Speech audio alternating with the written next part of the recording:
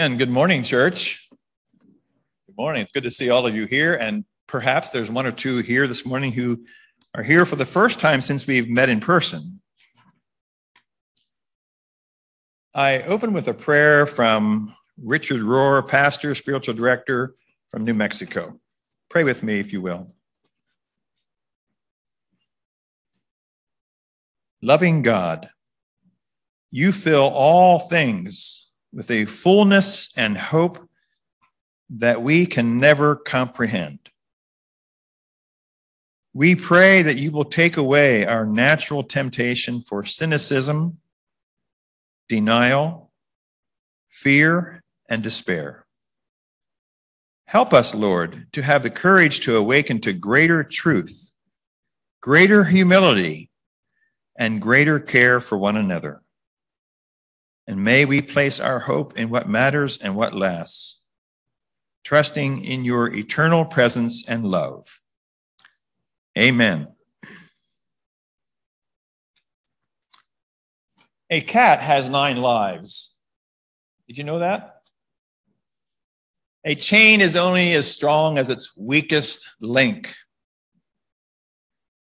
The pen is mightier than the sword. And when in Rome, do as the Romans do. And one from the Lancaster paper on Friday from a Russian proverb, a kind word is like a spring day. And one from my home, as I was told, if you keep your eyes crossed, they'll stay that way. How do we regard these proverbs, these little quips? 100% accurate, true all the time? Like laws to be obeyed or broken? I hope we can agree that that is not their intent. And so if not, then what? As someone has written, and this speaks well to me, they are distilled bits of wisdom and advice. Distilled bits of wisdom and advice. So with that in mind, we turn to the Bible Proverbs. And like other proverbs, they are observations of wisdom for a given time or moment. And some seem downright contradictory. For example, in Proverbs 26, verse 4, do not answer foolish people according to their folly, or you yourself will become just like them. Makes sense, doesn't it? The very next verse, listen to this. Answer a foolish person according to their folly, or otherwise they will be wise in their own eyes. Well, should we or shouldn't we? We apply each one according to the situation, and that's what often makes up a proverb, as opposed to a 10 commandment, or as opposed to one of Paul's arguments in his letters. John W. Miller in the Believer's Church commentary notes that Bible wisdom literature, the Psalms, Proverbs, Ecclesiastes, and Song of Solomon, and some phrases in the New Testament, including the letter of James, notes that this literature is all about wisdom and trusting God, the wisdom of trusting God. And the focus is on stating a recognized truth of God or a lesson in a kind of a picturesque way. Wisdom, then, is acknowledging facts or factual knowledge and then knowing how to use it. In Proverbs, the primary attribute of God is Sophia, or wisdom. In 3:19, by wisdom God created the universe. And the aim of these proverbs, again, is faith in God with a pursuit of what is wise. In today's Proverbs that Nancy read, we are looking at the role of Proverbs in terms of receiving and releasing justice. I've never before quite thought a whole lot about the relationship of wisdom and justice, but these passages have taken me there. So beginning with the proverb verses, began with 22:1 and ends in 22:22, we first read about the value of a good name. In other words, one's reputation, which we all value and wish to have. It ends with the line, "Do not explore the poor at the gates of the city." So to the latter point, the gates of the city, whether it's Jerusalem or another city in Palestine, is the place where all kinds of trade, legal judgments, business negotiations, and transactions are both received and released at these city gates. You might recall Boaz going to the city gate to negotiate the first of kin rights with Ruth. And the one who had the first of kin rights agreed with Boaz that he could be the first of kin. I think there was a shoe involved to seal the transaction. Of course, we know that Boaz wanted to marry Ruth, and this negotiation resulted in that possibility. And the rest of the story is that Boaz and Ruth indeed did marry, and 3 generations was born King David. To the first point, to be well regarded and trusted in a community culture, which this culture of these people in those days, this was a culture of honor and shame. Honor and shame. And exploiting the poor is not only unjust at the city gates, it is unwise. If you think about it, if one has a good name or a good reputation, it would make sense, it would seem that people would want to do business with you. And the opposite would also be true. It is not only the right thing to do to receive and release justice, it is the wise things to do for one's business, for one's reputation, and for the sake of the poor. As we heard in the children's time, who have this in common: the Lord is the maker of them all. So just as in ancient Hebrew culture, the relationship of wisdom and justice is not always recognized or practiced today. I mean, we know that in the midst of the justice that we hear about, we know that injustice abounds, doesn't it? And one of the things that flies in the face a lot of times is the percentage often given, something like this, that 99% of the wealth in the world is controlled by 1% of the people in the world, or something like that.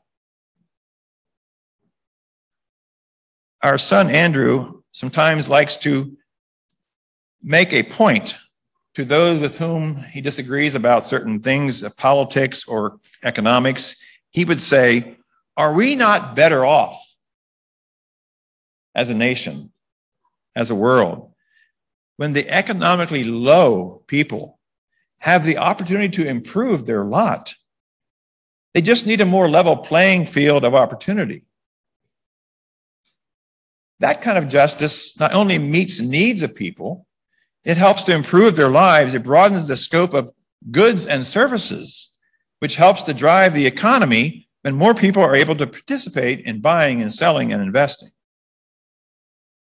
And so I'm coming out with this, that justice is not only the right aim for ourselves and for the world, it is the wise thing to do. More locally, York Central High School is curtailing curriculum by banning certain teaching materials, articles, websites, according to an op-ed in yesterday's paper. And everything that's banned is from a Black voice. When certain voices are banned, we all lose. We lose relationship, and we lose the rainbow of voices that make up America and make up the richness of America, for the Lord God has made us all. So again, justice is not only the right thing to do, it is the wise thing to do. So let's make no mistake about the text read today, Proverbs and James. Wisdom speaks her mind clearly about justice, about what is right, and shares best practices as God's wisdom. In James, the writer picks up this theme but goes on to connect the problem of favoritism. I love the pillow and the blanket thing. I caught on to that very well with the text. Yeah, I'd like to sit on that nice pillow, and the tendency James is putting out, we tend to do that to the good-looking person with wealth or whatever. Come sit here, but we don't invite the person who is more unattractive to sit there. So James picks up on this favoritism thing, and he reminds people that the ultimate wisdom from Jesus is love your neighbor as yourself. How we treat others based on our perception of wealth is not only unjust, it is not wise. It directly thumbs a nose toward the wisdom of Jesus. Love your neighbor as yourself. And when our neighbor is seen as equal value as ourselves, it opens up a vast network of personal, business, community, and church relationships. It builds trust and allows us to receive from others and helps us to release the prejudices within us. Barbara Holmes writes, and I quote, "The true and essential work of faith is to help us recognize the divine image in everyone and everything. It is to mirror things correctly, deeply, and fully until all things know who they are. And when Christ calls himself the light of the world, he is not telling us to look just at him, but to look out at life with his merciful eyes. We see him so we can see like him. And if we believe that we are loved just as we are, not as that we think we should be, and that everything else is equally loved, we unveil a cosmic reality that is life-giving and a Christ-like reality that affirms the goodness of all creation." End of quote. So whether it's a certain gruff Red Rose Transit Authority bus driver, or people who resist masks and COVID vaccines, or my fellow bus riders who are a wide variety of people of East Chestnut Street Mennonite Church, people in our community and neighborhood and other places, whether they are easy to love or sometimes difficult, we receive all of them, don't we? Because they come in our contact, and we release them to God with compassion as part of God's creation. When I was serving Community Mennonite Church in Milton, Pennsylvania, one older gentleman had a hobby of homing pigeons, and he would spend hours training them with a long string to help them learn to come back. I don't know all the steps in the training, but they received a lot of training. And then when he saw fit, he would drive 20, 30 miles away and release them and drive back home. And sure enough, within, I'm not sure how much time, hours probably, they came home. But they could never do that unless they were released. And so it is with us. God calls us to release those things that we want to hold on to that are matters of justice and injustice. So we do receive things from others, and we have many occasions to do so in terms of releasing justice and injustice. And doing this, what is right, I hope that we do this not because we have to, but because it is God's Sophia, wisdom for us to relate to each other in this way. It's the love we have for each other.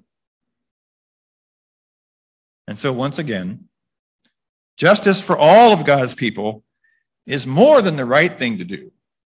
It is the wise thing to do in God's sight and in our sight as we live with faith and do good works. Amen.